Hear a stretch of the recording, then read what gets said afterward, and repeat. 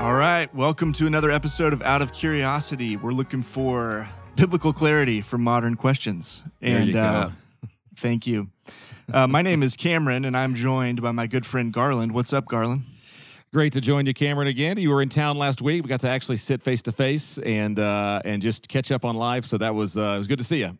Yeah, it was good to see you too. We had grand ambitions of maybe trying to record an in-person podcast, but alas, it was through our hands like sifting sands. Yes. So we're back to the internet here. Such a nerd. Well, anyway, I think we're going to get even nerdier as we typically do on this podcast. We've got a really interesting question today. It is, should the Bible shape modern ethics or our ethics here in the modern world, here in a world a couple thousand years divorced from the writing of the Bible? How could we possibly, you hear this a lot, how could the Bible possibly be a meaningful source for formulating sort of our ethical vision for life in the world that we live in now with all of its complexities and so on and so forth? So, I mean, I think most Christians are intuitively going to say, well, yes, of course, we understand the Bible to be authoritative, at least in some sense, hopefully. But how do you actually put skin on that? How do you do it? That's the question. Yeah, I think even by virtue of how we're framing the question, should the Bible shape modern ethics? And like you said, I think it seems as if for most, at least Jesus followers, the answer to that begins with a clear yes. But what I've noticed is, and we might say for many skeptics, the answer is a clear no. It's an ancient document, like a lot of other ancient documents, culturally so different. Why would we even pay it much mind?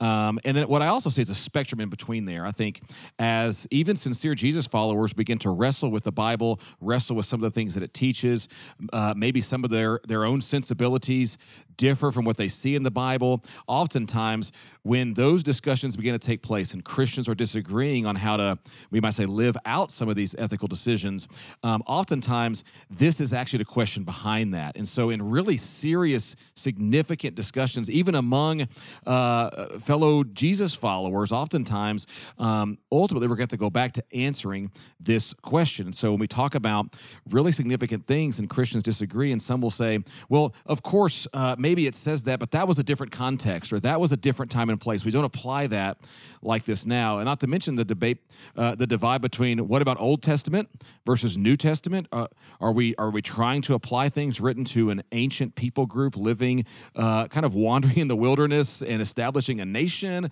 What do we do with all of this? And ultimately, I think this question becomes really, really important. And just, I think for this podcast, we spend a lot of time talking about how Christians should respond to different things in culture. We've talked about, marijuana. We've talked about prescription drugs. We've talked about art, and we've talked about all sorts of ethical decisions, ethical things that Christians have to think through on this podcast. So we thought it might be important just to take our eyes almost up a level to ask a more foundational question, which is, should we even use this book to begin with? And if so, how do we go about doing that? So yes, putting some skin on that almost as a foundation to a lot of the other conversations we have on this podcast. Before we even get into, kind of given some guardrails, we might say, on how we use the Bible, I thought there's several, and I feel like most of these episodes, I begin with let's do some caveats, all right? Some things we have to kind of clarify first. And maybe just, let me speak maybe to a skeptic before we even begin this. We ask this as a should question. Should the Bible shape or inform modern ethics? And I think one of the things I hear from our skeptical friends is something like this. The question, is it even rational? Is it coherent to claim that the Bible has authority over the modern world? Like, in what sense does it have authority? That's an irrational kind of claim. Well, and people might say, well, you don't look to the Iliad to form your modern ethics. Quite obviously. Exactly. Why is the Bible any different? Beowulf. We don't apply Beowulf for ethical decisions now. So why do we do this with the this particular document? And just by way of response to that, just a couple things to think through. Christians affirm, they believe it as a matter of presupposition that there is a personal being who created the universe. Now, on its face, that is not an irrational claim. And so it's not it's coherent and it is rational to affirm such a proposition that there is a personal being who created the universe.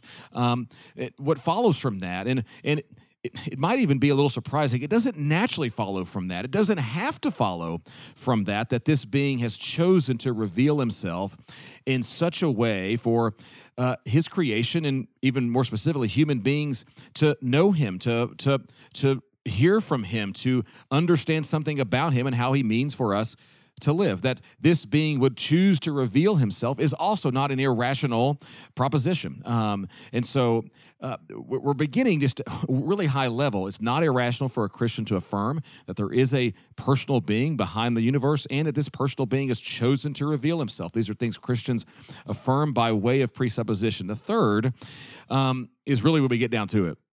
Christians affirm that part of that revelation of this personal being who created the universe has occurred in human language. And we then have to say where in human language. And it's right there where Jesus followers say that he's done so in what we call the scriptures, our Old and New Testament, the Hebrew scriptures and the New Testament. And so because of those three propositions, then Christians affirm that when those scriptures, which are the revelation of the God who made the universe, when they speak, they have authority. But again, none of that is inherently irrational. So Jesus followers are looking to these ancient scriptures as authoritative, and not just authoritative in teaching theological truths, but authoritative in shaping what it looks like to honor the God who made the universe. And so we talk about that a lot on this podcast, that Genesis 1 and 2 mandate and how God has made the universe for humans to flourish and bring goodness. But we're kind of going philosophically at even why we make such a claim. And so none of that on its surface is inherently irrational, nor is it incoherent. And so if you're skeptical and you think Christians, man, it seems silly that you look to this ancient Bible, and like you said, we don't do the same thing with the Iliad or Beowulf, that at least is the first part of, we might say, a response to that. This is where a Christian is arriving to the table to talk about the ethical decisions using the Bible. This is how we got here, I guess, in short. And maybe I would also add to that, these are presuppositional things that Christians hold to, but there's also an evidential basis for believing it. And what I mean by that is, the center of the Bible is the resurrection of Jesus, and we devoted a whole episode to that earlier in the season. But we believe that in history, like this God, the second person of the Trinity, I know that's all complicated, but God incarnated himself in the person of Jesus, had a public ministry, a public death, a public burial, and then a public resurrection. And so from that point, if you come to believe that this man Jesus really did raise from the dead, and thus, we better listen to what he has to say. What does he do? He, in his teaching ministry, baptized, authorized, gave authority to the Old Testament. I mean, he viewed that thing as authoritative as it comes. And then he baptized, deputized, authorized his apostles, his disciples, to then go and carry the authority that would lead into the writing of the New Testament. And so there's this fulcrum point in the resurrection that then just bleeds its authority out into the Old and the New Testaments, both directions. So I think that's an important piece of the puzzle as well. I think that's totally true. So both from a presuppositional perspective and from an evidential perspective, there is good reason for people to affirm everything that we just said so far about what Christians affirm about the Bible. Now, let me just give something for a skeptic to maybe ponder, just to think through, not necessarily even a challenge, but if there is not a personal being behind the universe as we see it, or maybe if there is, but he has not spoken, he has not revealed himself to us in some kind of a way, then I would just simply ask the question, what then is the source of authority in making ethical decisions? How would one then navigate making objective moral decisions? I don't want to, this is not an apologetics podcast, but I would just simply offer that as a question to one of my friends or neighbors who may come from a different worldview, bringing that worldview to the table. In pondering this, in interacting with particularly naturalists and people from an atheistic background, including some of the real famous, super smart, way smarter than us ones that are well published, I have found the answer to this question to be lacking. I've not found it compelling. I've not found it convincing. And so I would just ask somebody listening to this to consider carefully, both from a presuppositional perspective and from an evidential perspective, what is my source then if there is not a God, or if there is some kind of a being out there, but he or she or it hasn't revealed itself, how do I make objective moral decisions? What is my source for doing so? And so just something to consider. Anything you want to add on that?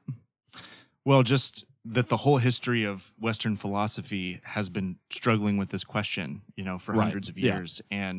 And where it essentially is now is pretty authoritatively like, no, there is no objective source for morality. Mm-hmm. And people are uncomfortable with that. People can almost never live in that with that belief. Right. But it's a scary proposition to think about. And I don't know that the average person on the street has kind of recognized like, oh yeah, that is kind of what you're left with. Right. Yeah, often I find that worldview to be largely incoherent in how people approach actually making ethical decisions. A couple other caveats before we dive in. I mean, like I said, I feel like I'm giving a whole laundry list of things. Let's spend 15 minutes on all these. Not talking about it, but just giving caveats. Okay, but these are important, I think. The next one is this. Christians, Jesus followers, are not always and should not always expect that the ethics described in the Scripture should be applied unilaterally to people who don't share that background. That's one of the beautiful things about a democratic society that we live in America, at least, is people have the freedom to adopt any worldview that they want to. And Christians, while they may vote in particular ways from their ethical background or from the authoritative text that they read. We're not expecting that the rest of culture should adopt the ethical demands that are espoused in the Bible. The next caveat would be, not all Christians agree. And so within the Christian camp, there's disagreement on how to understand these things. And maybe most problematically, Jesus followers don't always live out the moral vision of what the Scriptures say. And I know you and I could sit here and spend hours confessing the various ways that you and I have not done that. And so today, like today, literally. And I do wanted to say the stakes are pretty high in this. When we're talking about trying to take an ancient document written in a different culture and figure out how to apply its ethical teaching as an authoritative text in the modern world, the stakes are really high, and it's gonna require at times some imagination on our part. It's gonna require some hard work, but just consider just a handful of examples of just showing why the stakes are high. Issues of sexuality and gender and marriage and how one should spend one's money, how you should vote if you're in a soured marriage. Can you divorce or not? The question of life and abortion, alcohol, marijuana, end-of-life decisions, end-of-life care, all of these are actually ethical decisions. Our culture is divided on largely ethical decisions, and the stakes are really high in these. And obviously, people's lives are literally at stake in some cases. And so people's joy, people's happiness, people's care are at stake. People's dignity. Their dignity. And so we approach this topic with, I hope, a great sense of humility, respect for those that I think disagree. And I think too often Christians have maybe not approached it that way. And we reap the benefits, or I should say we reap the consequences of when we do so inappropriately. So just anything else you want to say before we actually dive in, all right? This is all caveat. We had to get all that out of the way before we look at it. But when we frame it as a should question, I think we have to kind of start here. Yeah. No, I think that's a great intro. It's loaded. This is behind how to live, how to contribute towards human flourishing, how to honor God. This is foundational to all of it. So it's really worth pursuing. So let's get into it. Yeah. Okay.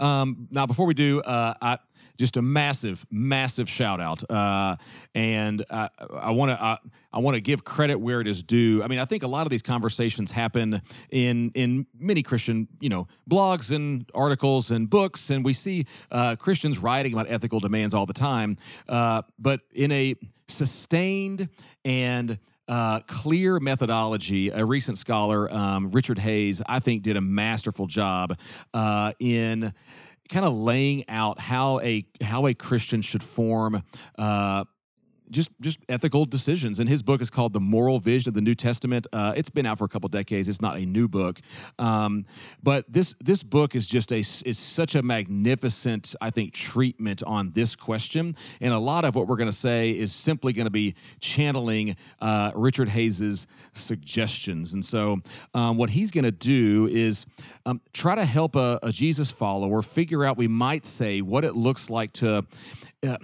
I'll use a sports example, not to be overly trite or simplified, but what is this? If we take an ethical decision, Christian sexuality, Christians' use of money, Christians' use of alcohol, whatever it may be, we need to then understand what is the methodology for maybe establishing our strike zone for how we go about making that decision, or from a baseball analogy, how wide is the strike zone? How narrow is the strike zone that we're trying to, in a sense, fit our ethical decision through? And we're going to see that there's some examples that we may come to the Bible with, some questions we may come to the Bible with, where there's a pretty wide strike zone. How should I vote?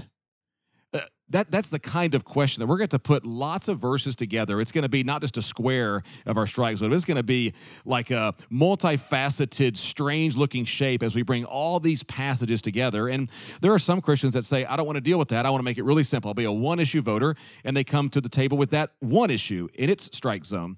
And that's choices that Christians have to make. So we're trying to figure out, what does it look like to formulate that strike zone as we then come to make ethical choices with our life and with our decisions. Now, I guess, let me say this, you could be a Christian who says, well, I want to follow Jesus, but I don't care what the Bible says. Or you could be a Christian and say, I hear what it says, but I want to ignore it. Like I see that it says that, but I just don't want to do that. You can also claim and affirm what you think the Bible says and be totally wrong on what the Bible says. And again, I just want to acknowledge that the stakes are really high in this. And so now we're going to dive into Richard Hays. I mean, again, anything by way of clarification, I think, that I'm leaving out before we dive in? I don't think so. So. Let's like the strike zone? Does strike zone help? I like the strike zone. Does strike zone work for you? Okay, I wasn't a great baseball player, so you never know. Terrible. You could use like bumpers on a bowling alley, something like that. But I'm actually worse at bowling than I am at baseball. So here's the 4 tasks I think that we have before us. Here they are, and we'll go through them really quickly. I think it's intuitive for a lot of Christians I talk to, but just by way of reminder, here's Hays's suggestions about what it looks like to approach forming an ethical stance from the Scriptures. There's 4 things we have to do. First is we have to read the Bible, like read the texts themselves. So when we approach something like Jesus' Sermon on the Mount, and then we see what Jesus says about, say, lust and what lust is, we have to read Jesus in context, in the context of Matthew, and allow that text to speak. Or when we look at what Jesus has to say in the Gospel of Luke, for example, and he's asked a question about divorce, but then he says divorce is not allowable in the Gospel of Matthew, but he says, except for porneia. So it's the Greek word porneia. What does that mean? We have to get into the text itself and notice what it is saying. What are the emphases of this particular text? So the Gospel of Luke, for example, places a high emphasis on caring for the poor. Paul's letter to the Philippians places a heavy emphasis on unity. We have to consider, are we reading an Old Testament document or New Testament document? Are we reading something descriptive or prescriptive? These are some of the kinds of questions that we have talked about before in this podcast, but we want to just call people's attention to it. That takes effort.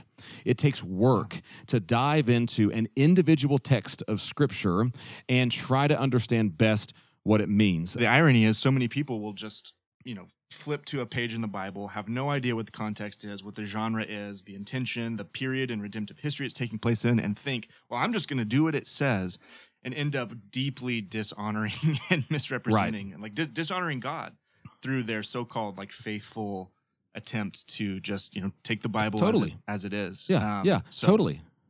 And I think that's, so as a good example, when we talk about issues like women's role in the church, Okay, so we'll go straight to it. Sure. What we're really going to be doing is largely we're going to be looking first at individual texts. What does Paul mean, for example, in 1 Corinthians 11? And it's not an easy process. And I think too often we can jump to a passage, read it completely out of context, as you say, and then rush to make an ethical decision. And as you suggested, many times Christians do that. I was actually just sitting at a coffee shop before this, and somebody I was listening to next to me who didn't seem to be coming from a Christian background, sort of talking with their friends, sort of laughing at the silliness of Christians and talking about something Christians affirm. And what they were saying, I was like, that is so out of context. The verse you just quoted, oh my gosh, you don't even know what that means. Yeah. And so both, we can all do this, flip to a verse, read it out of context, and we just need to be wiser than that. So the first task is we might call the exegetical task, which is read the text. The second is read that text among the rest of the scripture. So for like Paul, for example, we have what Paul says in, say, 1 Corinthians, but then we have the rest of Paul, and we have to synthesize, say, Paul's vision with across the pages of the various letters, we might say. And so when we look at what does Mark have to say, I'll give a brass tacks example. Jesus' answer to the question of divorce in Mark's gospel gives no exception. However, Matthew's gospel includes, except for porneia. And now we have to do the synthetic work. Okay, what do we do with this? How does Matthew inform Mark? We're looking at the genre of gospels. How do these synthesize together? And so this is really difficult, and it's made even more demanding when the New Testament oftentimes will use the Old Testament. So now we have to think through, what does it mean for the New Testament to interact with the Old Testament? And it's very, very weighty. So I think often when Christians come to ethical decisions, we begin with sometimes bad exegetical insight. We do task one poor. Then we pick and choose verses out of context from the rest of the Bible. So we do bad exegetical work, then sometimes bad synthesis work, and then we roll out an ethical decision without really doing the hard work. And so we want to say we're starting here. And if you're a skeptic, listen to the first half of this. We start here because we affirm that God has revealed himself through this. If you're a Jesus follower, this is more difficult than you may think, and we have to do this hard work. Good so far? Yeah, but I do have a question, or maybe play devil's advocate for a second. Yeah, push back. So isn't it the case, though, that haven't you seen Christians, or maybe I'm speaking to myself, maybe I've been tempted to do this before, who take a biblical text that seems clear on the face, but then you can kind of appeal to, but the story of Scripture and the theme and the this and the that, you can sort of pluck it out, set it in a different context to try to manipulate it to say what you want it to say. I mean, isn't there a danger there on the other side as well? How do we avoid that? Yeah, I think that is always a danger, and that's where I think none of us read the Bible in a vacuum, and I think acknowledging that. So when I see a novel interpretation of Scripture that I've never come across before, I want to take that seriously. I don't begin with a dismissive attitude, but that's where reading the text again, the task one, and then reading the whole again, task two, becomes really, really instructive. And so sometimes I may think I've got a clear text upon further reflection or a new insight from something we've learned about ancient history or ancient grammar or something that we've understood about the way that Jews understood their worldview. It brings a new clarification, and upon thinking about it, reflecting on it, maybe it now makes the best sense of both the individual texts and the synthesis of those texts. And so I think that should be an ongoing give and take. I think the opposite slippery slope would be a Christian who makes a decision, let's say at 18 or 21 about some issue, and then never revisits it, never is open to seeing updated scholarship on that. And this is where you and I are Bible nerds who spend a lot of time doing this kind of thing. This is where not everybody has that kind of time, and we are somewhat dependent on people that are experts in the field. And so that's one of the goals of the Out of Curiosity podcast, is to try to distill some of these maybe more weighty issues or grammatical issues or historical things into something that's digestible in maybe 30 minutes or so. But yeah, I think sometimes somebody suggests something and I read it and go, I don't think that makes the best sense of the individual text nor the synthesis. And so maybe it was a novel suggestion and not picked up by other scholars for a reason. But I don't begin with the skepticism as if I have nothing to learn from updated scholarship. Yeah. And so maybe I'm too open, maybe I'm too excitable, and I would totally acknowledge that. How do you handle that? Yeah, no, I think you have a great answer to it. It's the humility to recognize, yes, the whole biblical context does inform every text, and every text informs the biblical is a piece of that larger biblical context. And so you're constantly doing this circle, letting the whole inform the part, letting the part inform the whole. And I think just being humbled, exactly like you've said, that we don't have it figured out at 18. I don't have it figured out at 36. I will not have it figured out at 56 in full. And just continuing to be curious and a learner. And I think you had a great answer. There's two more, and this next one may be the most fun and the most difficult, the most fraught with danger. And that's it's the hermeneutic task. I just say it this way. We have to cross the bridge. So first, we have to get into the text. Second, we have to synthesize that text within the rest of, say, the New Testament or the writings of Paul or the Gospels. Third, we've got to cross the bridge to our context. That's what hermeneutics is. Understanding communication or an utterance and bringing it into my language I can understand. Understanding, that's what it is. And so I'll just quote from Hayes here. Here's what he says. And I think this is correct. He suggests that when we do this, it requires imagination. Here's the quote. He says, whenever we appeal to the authority of the New Testament, we are necessarily engaged in metaphor making, placing our community's life imaginatively within the world articulated by the text. In short, none of us live in ancient Rome. That's not our context. We don't live in ancient Ephesus. And so we then have to use some imagination to bring that into, where I live, Fayetteville, Arkansas, where you live, Portland, Oregon, and where maybe a Jesus follower living right now in China or India lives. And so Hayes suggests sometimes when we read the New Testament, we're going to see it affirming a rule, a clear rule, a timeless rule. But other times, and those are when we come across those, they're really helpful. And I think we can look at some of those things in the New Testament. So James has a heavy emphasis on not showing partiality. And we're going to see that carried across our entire synthesis of the New Testament. And I think it can create for us a simple rule that partiality based on somebody's wealth or standing is not to find a home in the church. And when it does, it's wrong. Okay, I think we could see a rule there. But other times we might see a principle on display. A principle would be something like showing, like in 1 Corinthians chapter 8 to 10, Paul is interacting with an issue on the table in an ancient issue that we don't deal with today about food sacrificed to idols. And he will lay out several principles within 1 Corinthians 8 to 10. They're not things we could take, I would say, directly to our culture now, because I've never been tempted to eat food sacrificed to an idol in a temple.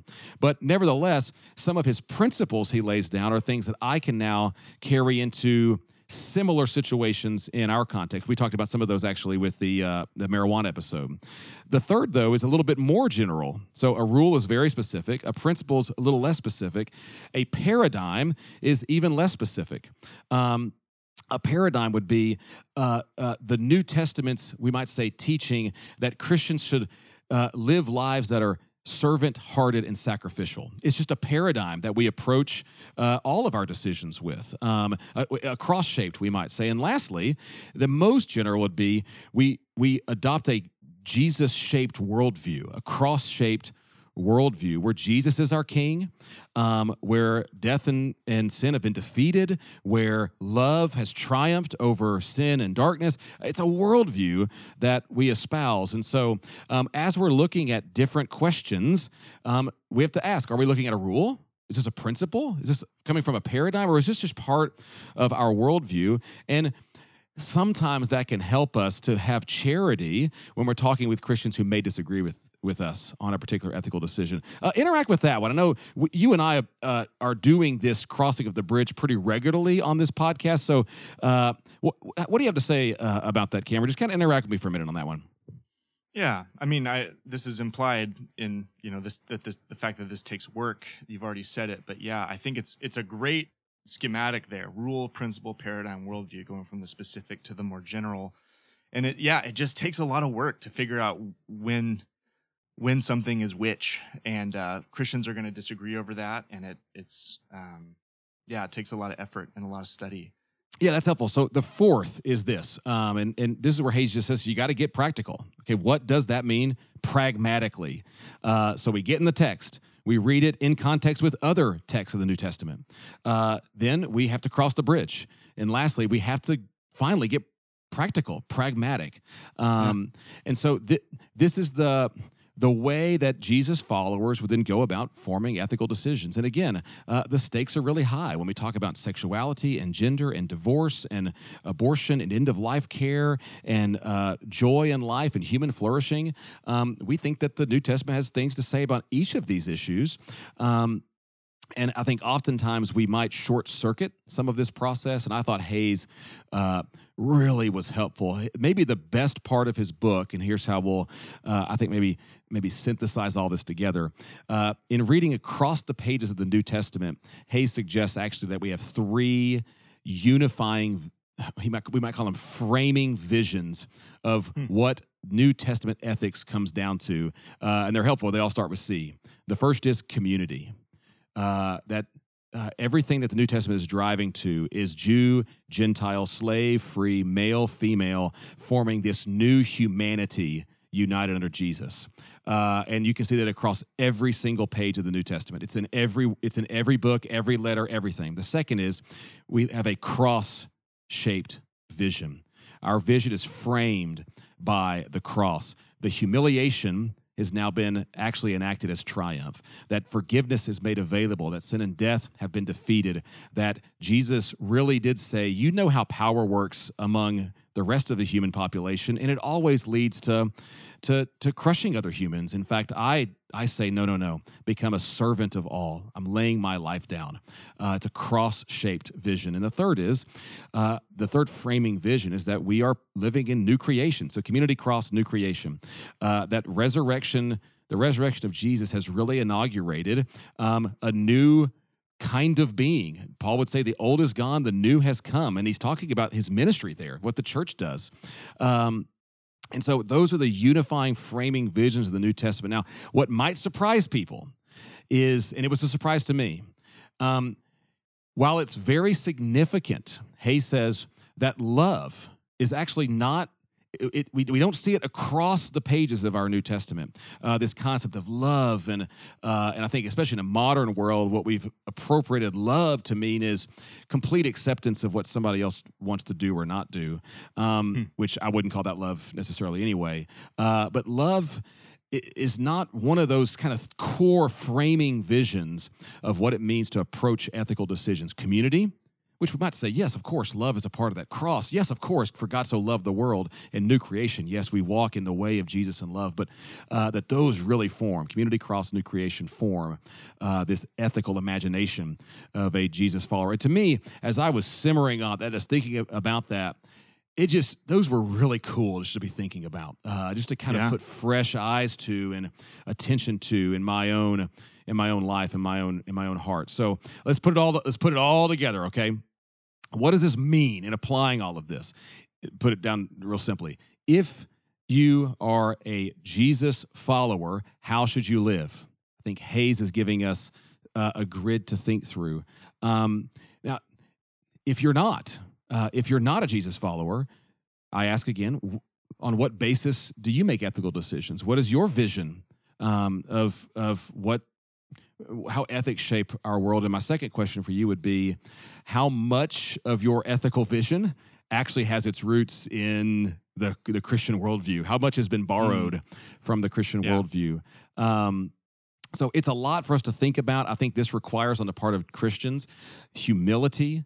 I think we should be very, very humble in approaching these conversations. I think it requires us to be careful, studious, thoughtful, but I think we can then go and confidently apply that unifying vision, community, a community where racism is broken down, where we can truly look at each other as one and sit down to a meal together, a servant, sacrificial king who dies on a cross, and resurrection where death has been defeated, and we can live in a hope that God is bringing his goodness to bear in the world. I mean, good gosh, if that doesn't spur us to a confidence to want to live this out in our real lives, our practical lives, living with Jesus as King, then my gosh, I don't know what will. And if you're a Jesus follower, listen to this.